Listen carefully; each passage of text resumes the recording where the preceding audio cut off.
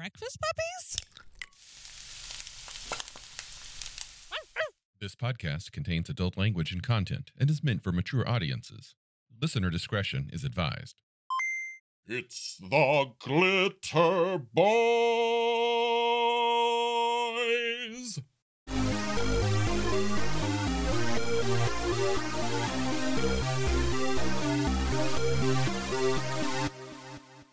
We've heard your cries, we've heard your pleas echoing through the night air, that of all the things in Palladium that you want, that you need, that you crave to hear more of, it's our run through the Rifter series. So here we go with Rifter number 8. Yes, hot demand. Honestly, I really like doing these. They're fun, they're easy, and it's such a grab bag. Like it's not a world dive. It's not a complete role playing game. It's snippets. It's what Dragon Magazine used to be. It's just such a fun thing. I love these, and I wish they were still doing these. You really hit the nail on the head there. As I was reading this one, I kept thinking back to Dragon Magazine and how much I loved that magazine and how I miss gaming magazines. Like now we have blogs and nothing's in print anymore. It's all digital and, random sporadic articles. And we can follow individual writers, but there's no major publications out there that I am aware of. I miss it. It was holding a dragon was always a delight.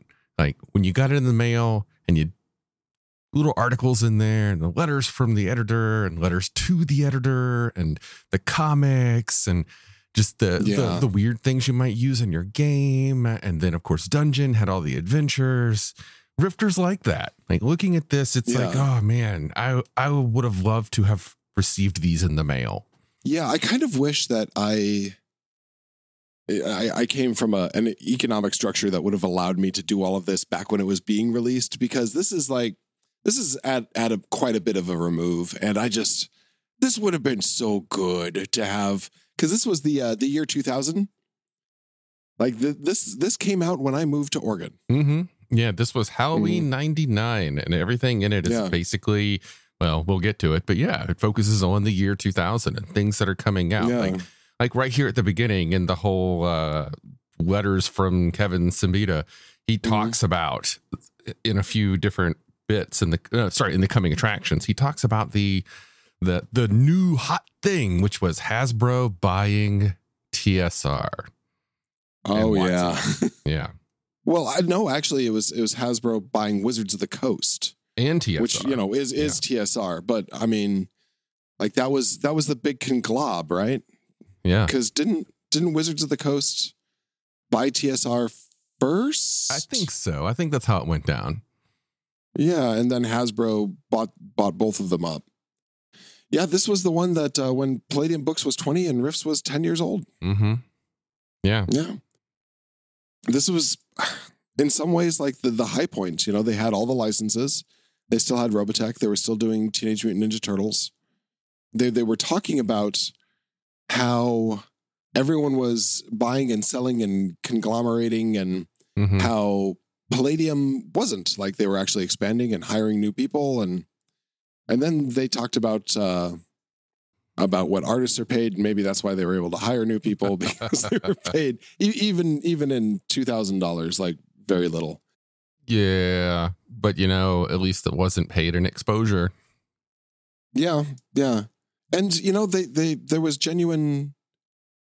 I felt genuine thanks given, like to Apollo, as where he steps beyond the Rifter. Yeah, that bit where he actually took time and said, "This is this artist. This is where he started." And it's kind of it's not a lot, but you all know his name now, and we paid him, and he's moving on to bigger and better things. Yeah. Yeah, he took on many of the art projects in the later books, too. Yeah. There's a little bit of sadness here, though. Talks about their artist, Mike Wilson, who I'm pretty sure is that signature that we keep trying to place, opening a game store here in Portland, Oregon. Unfortunately, that store's no longer there. Yeah, the other side at the Lloyd Center. Lloyd Center. Ugh, that place.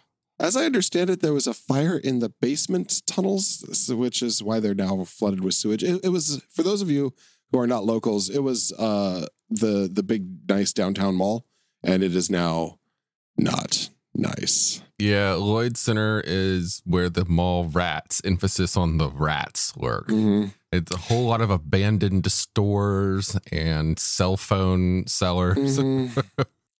You know what's interesting is I bet that is a great real life adventure site now. Like you could run a explore the Lloyd Center. Maybe we could do a LARP there sometime. Yeah. Is the other side still here? Do we know? Nope. Gone. Yeah. Gone. Yeah. Oh well. Yep. There's some talk about Gen Con. There's the coming attractions, and you know it better than me. So let's see what happened. Did the Splend Dimensional Market come out? Pretty sure. Is that a thing? I think so. Okay. Yeah. The Ixtic Invasion. Yep.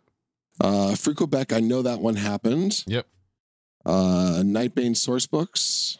Yeah, let's see. Pretty much all of these came out. I don't see anything that didn't. Yeah. Oh, Scotland and Australia 3. Yeah. Those don't exist. Anvil Galaxy, Siege on Tolkien. Yeah. I'm not sure about Anvil Galaxy. I might not have. I'm not super up to date on the later runs of the Dimension books, so that may or may not exist. I think that's very familiar to me. I'm pretty sure that's there. This was the 3rd year of the grab bag, which is still going today, going strong. Mm-hmm. Yeah. And in fact, now's a good time to start thinking about that for 2023. You know? And I would like to make a note here. This was in the year 1999 with a minimum price of $40. Mm-hmm. It's $50 now, right? And that's the difference? That's it. Just a $10 increase. Yeah. Not 80. Yeah. You know, that's one of the great things about Palladium is it's always been so accessible. You know, you didn't need a huge budget. So then we have more systems failure. Some nice little rednecky guns adventure. And if you're unfamiliar with system failure, go back and see our podcast on it. It's Y2K, but if the Y2K bug was actual electrical bugs and we lost our machines and metal and had to fight with biologics. Yeah, it feels a lot in flavor like the movie Tremors, but with electrical bugs. Like so much of the flavor of systems failure seems focused on small town, almost rednecky, deep state kind of adventures. So like all of the character classes are like down to earth, salt of the earth people. Yeah. Like the Ridley Ridge Regulators. Yeah. Mount up. Yeah, it's a decent adventure, actually. It takes you to a few different places, and it's got multiple factions, and it's even got a surprise twist at the end, which may or may not happen based upon players' actions. Yeah, there's a couple new OCCs. Now, system failure, this was something to be aware of when you're writing a game. Try not to make it topical to something that's about to happen, because it'll never happen the way you think, and then everyone's going to be, but nothing happened. I get the feeling that it was put out as somebody's little side project. Mm-hmm. Like all the stuff was probably there. I think it was Bill Coffin who did it. And Bill was, at least according to this text, Bill was relatively new to the Palladium staff around this time. It just feels like it might have been his little personal project, and he probably put a lot of everything into it. So I feel like maybe there wasn't any major loss there with its low impact on the gaming hobby. Yeah. Yeah, but you're right. Yeah, it's very topical. It is 100% rooted in the Y2K phenomenon of 1999-2000. Which, as we all know, failed to literally do anything. There is some fun things in here, some real world stat ups for some cool things, such as, a Humvee, the A10, the Warthog, stuff that you could use in any of the moderns. And I really want to see a complete arms and equipment for each era. Like I want to see one for fantasy, I want to see one for modern, and I want to see one for the rifts, system failures, the future forward one. Yeah. Like, or even a mighty tome of everything. When we were recording our previous session, something you said about when we were talking about what was the one that didn't bite us? It was that last time.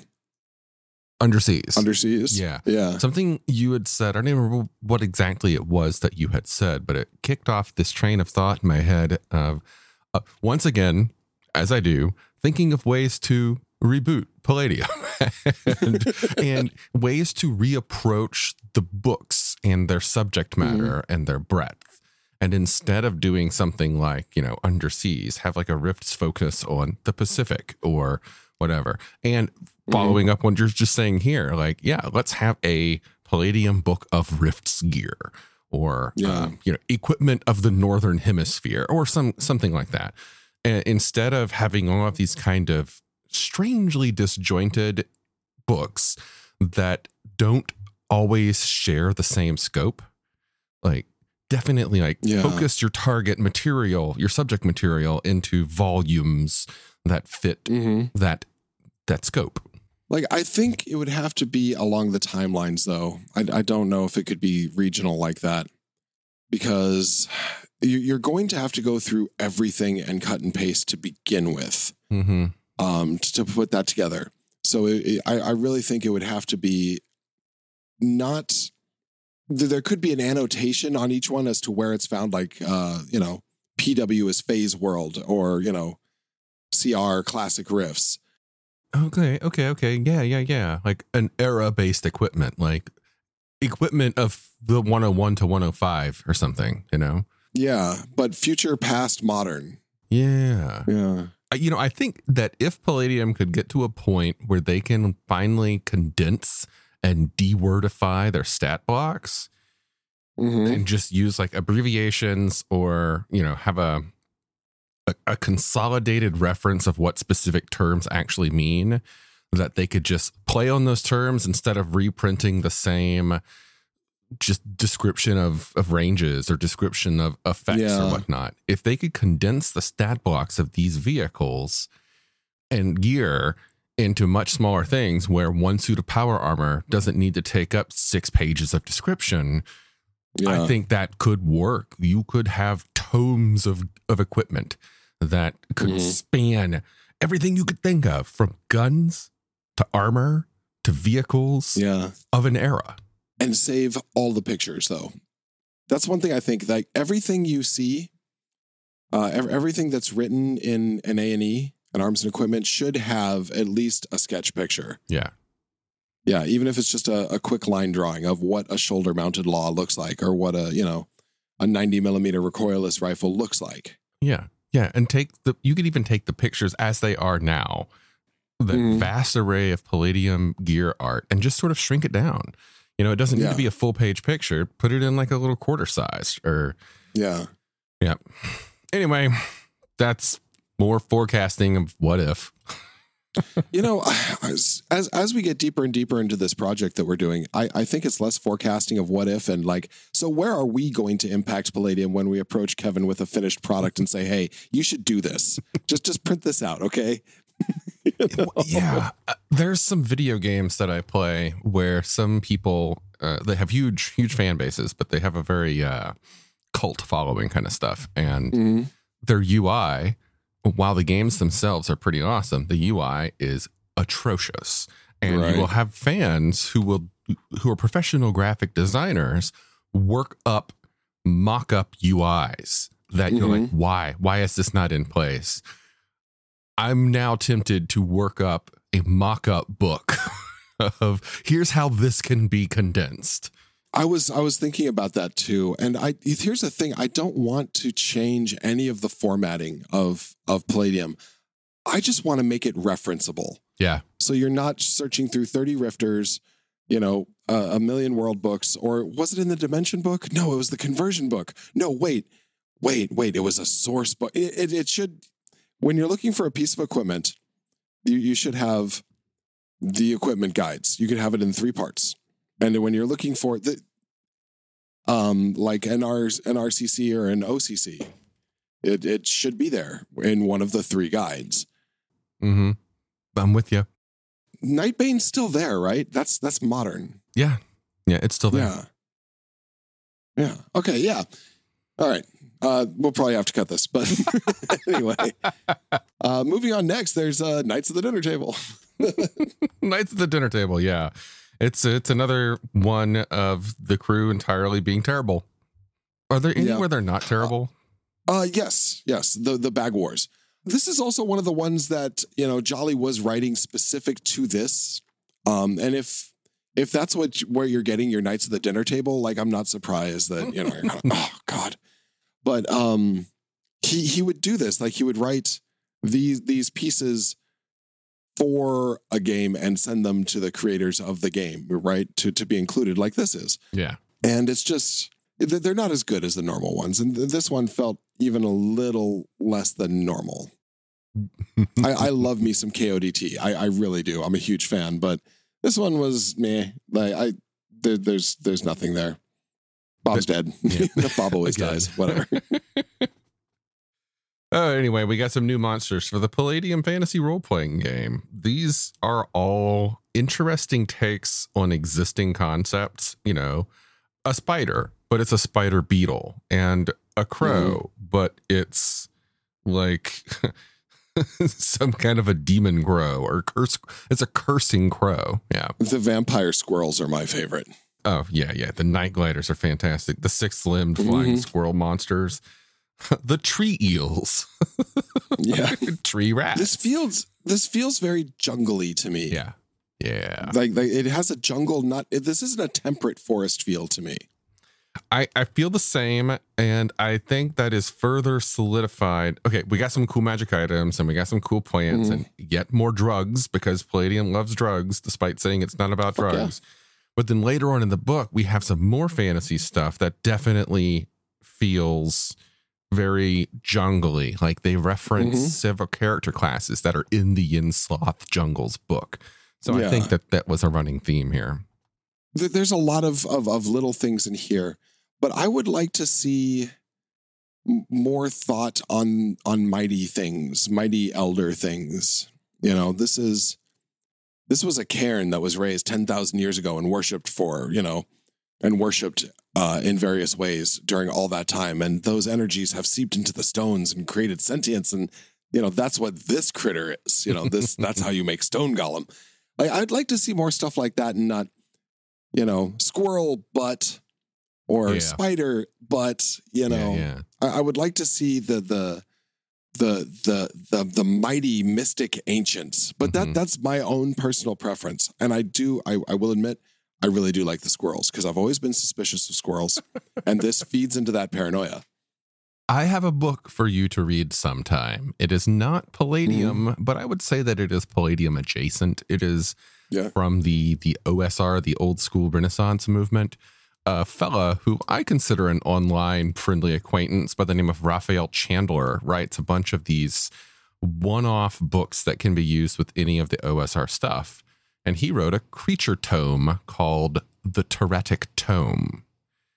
And it is styled like you open the book and it's done in the same print and the same format as the first edition AD&D monster books.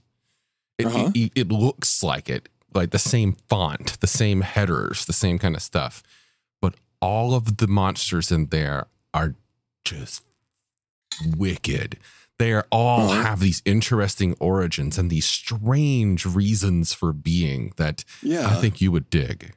I like things having effects and causes rather than just being, Yeah, there's the ones that spring to mind immediately are his takes on dragons. And each of his dragons is a unique creature, and they all are like heralds of some apocalyptic nature. Like, a dragon isn't just the lizard in the forest. Like, this is Mustafanar. He is the piss dragon or something. When he is approaching, an hour before he arrives, all of the children in town have headaches, and all of the plants turn purple. I don't have as good of imagination as Raphael Chandler, but each one of his creatures has. Stop right there. any graphic designer listening to this, we need a new t-shirt in our store, and I want it to be Mustafanar the Piss Dragon. I want that t-shirt so bad. Mustafanar the Piss Dragon. Surrounded by crying children. So please, if you have any talents along those lines. I'm sorry. What you were saying? It's a good book. You should read it. I would love to. It sounds right up my alley. There's some Nightbane stuff next, which is good because Jesus Christ, Nightbane had been around for a while then. Mm-hmm. And now we're 22 years later from when this has been. I am often struck by how long Palladium is, by how long it's been going. Yeah. Yeah. Its longevity and staying power are very noteworthy. Yeah. And one of the things like that when we were talking about earlier that I feel that must be taken care of is like, I don't want to reboot it because that's part of its charm. Yeah. Is that it's never had to do that. I just want to organize it. Same. I don't want to reboot it. I just want to organize it. That's it. I want to keep playing the system. I want it to be fully compatible with everything that's been done so far. I just want to organize and clarify and maybe streamline. I take every single paragraph, reduce it by 70% of its words. They're long-winded. Okay. Yeah. Yeah. We're not doing ourselves any favors. No, we're not. We do love you guys. We really, really do. We're really sorry. Do. We do. We promise. Please don't hate us. Yeah. Okay, we got So Nightbane bats, vampire bats, of a variety. Yep, and they have an interesting story. I love everything about the werebats. I love their little societies. I love the different breeds, the different factions of them. I don't like the Kumangas, the new insect monsters. Yeah. The reason being, Nightbane doesn't need more weird demon threat things from who knows where.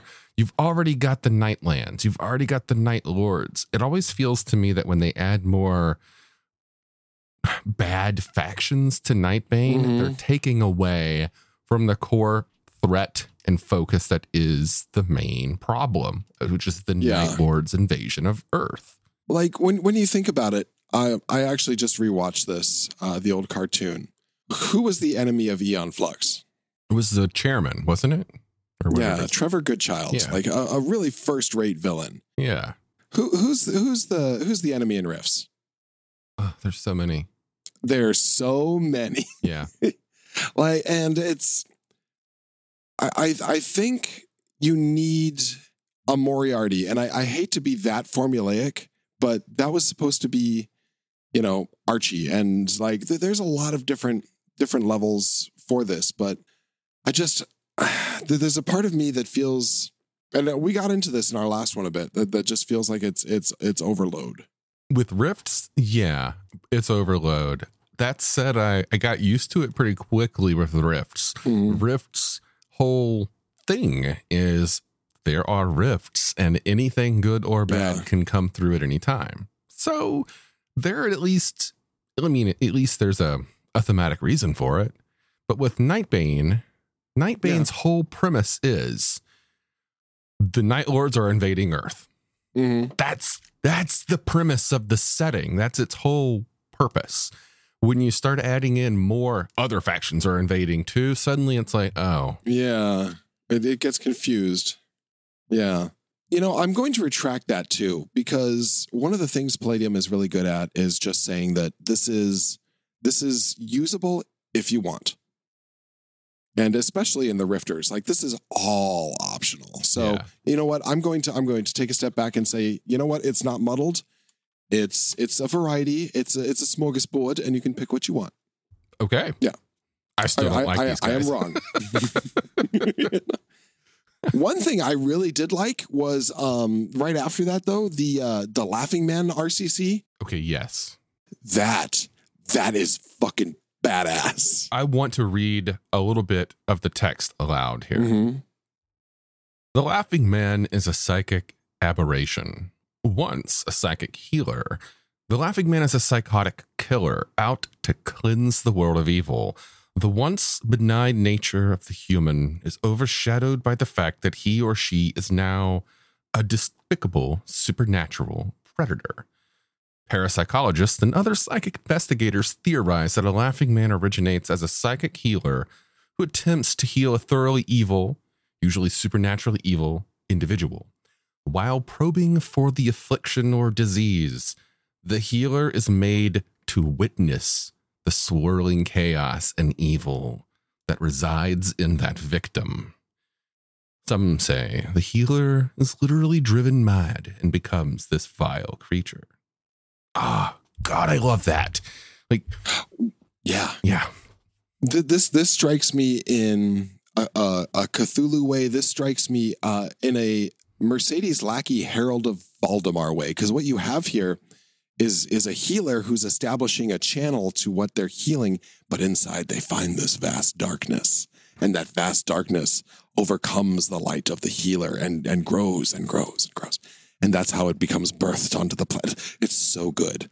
Like this had a lot of thought in it, and I really like it, and I even like the name because there's nothing about this that I don't like, and James Calder, I believe, came up with this. Yep, James Calder.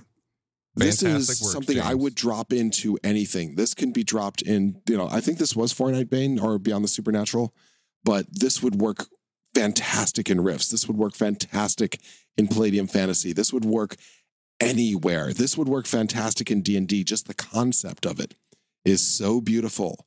And I love this. I would have bought this magazine for this one RCC. Yeah, this gives me so many wonderful art house horror movie vibes. Mm-hmm. Yeah. Oh, yeah. I'm thinking of Vincent D'Onofrio in The Cell. I forgot about that movie. Mm-hmm. Yes. Yeah. Yes. What I get is Dexter with magic. Dexter, but Dexter was good. No, Dexter was not good. Well, I mean, he tried to work towards good. Ultimately, this guy is a fucking okay. I can see it. Yeah. This would be a Dexter more driven by the dark passenger. Yeah. Yeah. Love it. If you haven't, this is something you should put your eyes on. If you enjoy more than just punch meat monsters over and over and over again, this is something that would greatly enrich a campaign. Hands down, 100% approval here. You do it, make it, and then tell us about it. And I don't want to denigrate Punch Meat. Punch Meat has its place. It's a lot of fun. Yeah. But so after that, we have the continuing saga of the Machinations of Doom graphic novel, worked by Ramon Perez and Colleen Lexalt. Mr. Perez his art is like Kevin Long is your art. And I love Kevin Long's art, but Ramon Perez is my vision of Rifts. And the Machinations of Doom, this graphic novel is fantastic, and I want more of this. Yeah. I own the graphic novel, and it's long enough to tell an interesting story and really, really, really immerse you in the world, while at the same time leave you just craving more. Yeah, I've always loved clean lines and shadow work. It's like I like that when Frank Miller does it. I like it when anyone does it. Mm-hmm. Who's the two guys? Ben Temple-Smith and what's his name? I've never really been good at associating comic artists' names with their work and what their role in that work is. But I know Temple-Smith, I remember his name from some of the Dead Space comics and the 30 Days of Night comics. Those comics also had very similar, good, solid lines, set blacks. Like the blacks are really, really evocative blacks in just the right places to fill the picture. You know, I imagine, though, in the day of way back in the days of inks and toners, that those just made people crazy. It's like, okay, well, that's going to be a page that costs $5 more than the normal, or 5 times more than the normal page. Yeah. But man, it just gives you so much more. Then you get adventures. Mm-hmm. There's one that's Eastern or Russian themed. Yeah, both the monks and the demon quellers, I believe, are from Rift Japan, which is going to be the next world book we do. And this is a few years after that, of course. But I think that they mention Russia and they mention China, but there's clearly a heavy focus on the Japanese classes here. Yeah. Then there's a Americana vampire one. Yeah. Okay.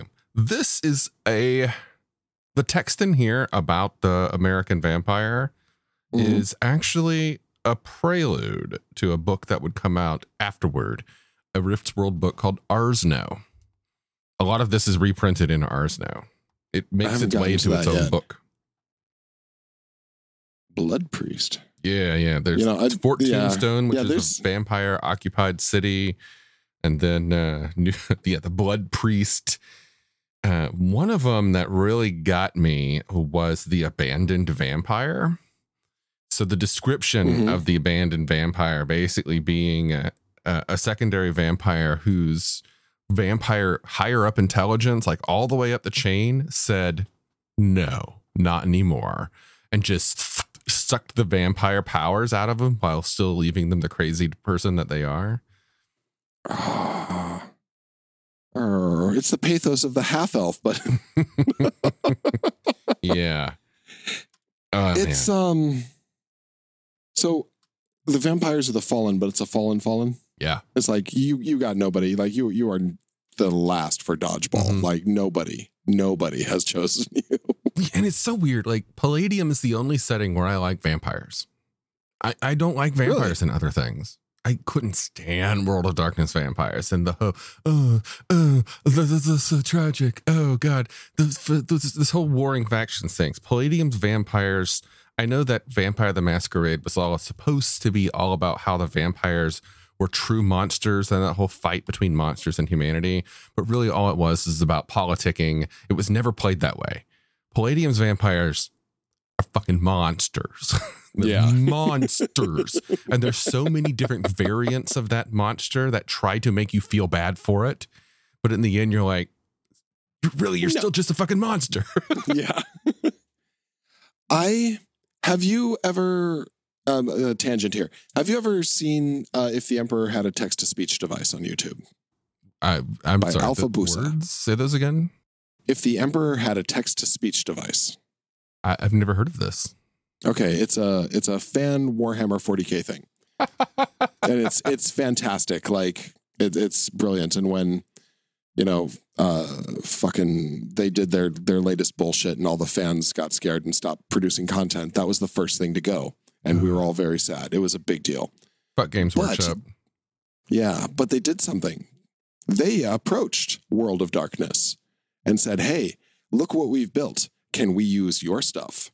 And they said, oh my God, yes, please take anything you want to do it. And they have produced this amazing show called Hunter, the Parenting. And it's about vampire hunters. And I'm going to take this opportunity to plug it here on the podcast. And you yourself personally, there's only like 7 episodes now. NPC, dude, you gotta watch this. Funny. You will love it. You will pee yourself with howls of laughter. Okay, okay, web series comedy level, how does it laugh-wise compare to, say, like Hellsing Abridged? I don't know. I haven't seen it. There's too much out there, man. Okay. All right. I'll trade you, though. If you watch mine, show me yours, I'll show you mine. Like, let's do this shit. All right. And for all of you out there, Hunter, the Parenting, Alpha Busa, check it out. There will be a link. Follow it. Vampires. Anyway, because it's about vampire hunters. That was how my brain worked. Following the vampires, now we have necromancers. And I'm bored with necromancers. Here's something that I'm actually particularly bored with when it comes to necromancers. Almost every single necromancer class you will ever read about in anything will always say, arguably the most powerful of the necromancers practitioners of magic, the powers of the blah, blah, are blah, blah, blah. And you're like, okay, but wasn't the last one the most powerful necromancer? Oh, okay. Well, this one's the most powerful necromancer. Pay no attention to the necromancer behind the curtain. It's like a big old undead dick waving contest. It just... So when they gather around the magic circle, that's probably what they're doing under the robes, right? Is how far does the robe stick out? Disqualifications for bellies. I mean, you know, you got to pack a literal bone. I like the artist though. Who is that? A ZH? IALH? What do we got there? I don't know. I don't actually know who that is. It's a Z. I'm gonna skip back to the beginning real fast here and see, because I really like their work. That is, hell, there's no one in there with a Z. Okay, fantastic. They're gonna make it easy. It's not Bray. It's not Perez. It's not Johnson. Beers. Opala. Fuck, I don't know, man. I don't know. Damn it. Well, I will say that the Deathwalker I actually like, but I like it because it's one of the few necromancers in Palladium that actually has an army of the dead. And from my understanding, that's what a necromancer should be. They should just command an army of the dead, right? Classic. Yeah. Also, I think Warborn was the first use of that word before it was used in D&D. Warborn. Where is it used in D&D? It was what they were calling the Warforged before they were like, oh fuck. Oh, huh. Yeah. The sentient robot golem peoples. Yeah, well, these are robot necromancers. Yeah. Yep. Also, yep. I don't like the picture. I don't like what it is, but I love the name War Baby. You know? That is a pretty fuckety picture. Yeah. It's another. Why did they give them the penis head? Yep. I never understood. Yep. What did you think of that short story? 3 words. I kind of liked it. It was that was the one with the coalition guards and the Spider-Man avenging his friend. Yeah. I really liked it actually. It was sad. It had good pathos. I liked it a lot. I got a bit of emotions. Yeah. Yep. It's like he had a friend and they killed my friend. Yeah. This is the kind of fiction that I like the most. This, slice of something happening in the world kind of stuff. I love it. Yeah. It's not heroes out there shooting up bad guys. It's not a whole bunch of laser guns and robots. It's just something happening somewhere that you might not actually think about what goes on in a coalition prison kind of thing. Yeah. Yeah. It's like, haha, I got another one for you, Warden. Chuck it in, and that's the end of that story, right? No, that's not the end of that story. Yeah. And then we have stories, continuations of Hammer of the Forge and Siege Against Tolkien. Yeah. They just keep going. I'm embarrassed to say that I haven't read these. I'm going to kind of wait till they end, and then I'm going to sit down and read them all. That's what I've actually been doing myself, too. I'm not reading them. I'm waiting until the end, and then I want to give them their own focus as a whole. Yeah, because I think, and that's what we should do here, is that we should actually read the stories, and then we'll discuss it on the show. Like, I'm content with skipping till then. Yeah, we could make it part of the book club. Yeah. Oh, yeah, we were doing that, weren't we? Yeah, we were doing that. We should do that. That's about the end of it. It ends on the stories. And there we have Rifter number 8. The Rifters are getting better. We're at 8 now. And I feel like there's fluff. There's always going to be fluff. But I feel like in each one for the past couple, I have seen something that was truly next level. Mm-hmm. And I really like where it's going. Yeah. There's some really fantastic content coming up too. Like I like the stuff that's in here for the most part. And I like a lot of the stuff that we've seen so far. Some of my favorites are in the low numbers. And I'm really looking forward for us to get to the teens. Yeah. Excellent. And eventually we'll, of course, get to the swimsuit issues. Oh, yeah. We should absolutely do that. So on this one, should you buy it? If you like Nightbane or Palladium Fantasy, and you want to add some variety to your games, then yes, I would say go for it. It's also got some good content in here for Rifts. Actually, it doesn't really have much in the way of the other games. Well, Systems Failure too. Sorry, it doesn't have anything for Heroes. Doesn't have anything for Ninjas. Doesn't have anything for Phase World. Still had Robotech, so yeah, nothing there either. Doesn't have anything for Robotech. Doesn't have anything for Ninja Turtles. So, I gotta say though, the Laughing Man though, I would say, go ahead and pick this up. True, because it's just, that's really good. Yeah. So not must have, but should have. That character class alone, I think, makes this worth buying. Yeah. Because you can put it anywhere and you're going to just do 3 pages of a character class, and you're going to get mileage out of it. It is, in my opinion, one of the best villainous OCCs I've yet seen in Palladium's tomes to this date and time of this publication. Agreed. Yeah. The sympathy factor of the overwhelmed healer. And like you can play a redemption arc with that, like struggling to bring that person back to overthrow the intelligence that has overwhelmed their personality, only to find that it's been gone and scattered to the 4 winds. Oh God. But I mean, there's an awful lot you can do with that as your base for your antagonist. And yeah, it's just that is first rate writing. And I think it's worth the book right there. And that's Rifter 8. Yep. Go buy it. All right. We'll see you guys later. Cheers. Starships, magic, mystic martial arts, romance. All of these can be found in A Cloak of Blades by Isaac Scher.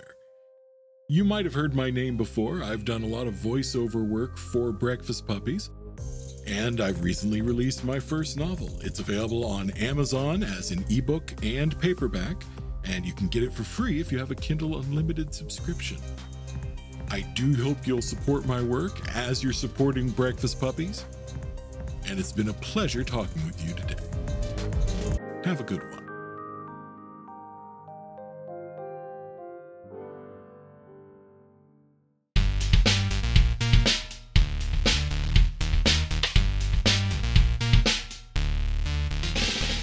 You've been listening to The Glitter Boys, a Palladium Books fan podcast. Glitter Boys, Rifts, the Megaverse, and all other such topics are the property of Kevin Simbita and Palladium Books. Please buy all their stuff and help keep them in print and making more games. You can order directly at palladiumbooks.com, and their entire catalog is available digitally at DriveThruRPG as well. Our opening music is 8-Bit Bass and Lead by Furby Guy from freesound.org.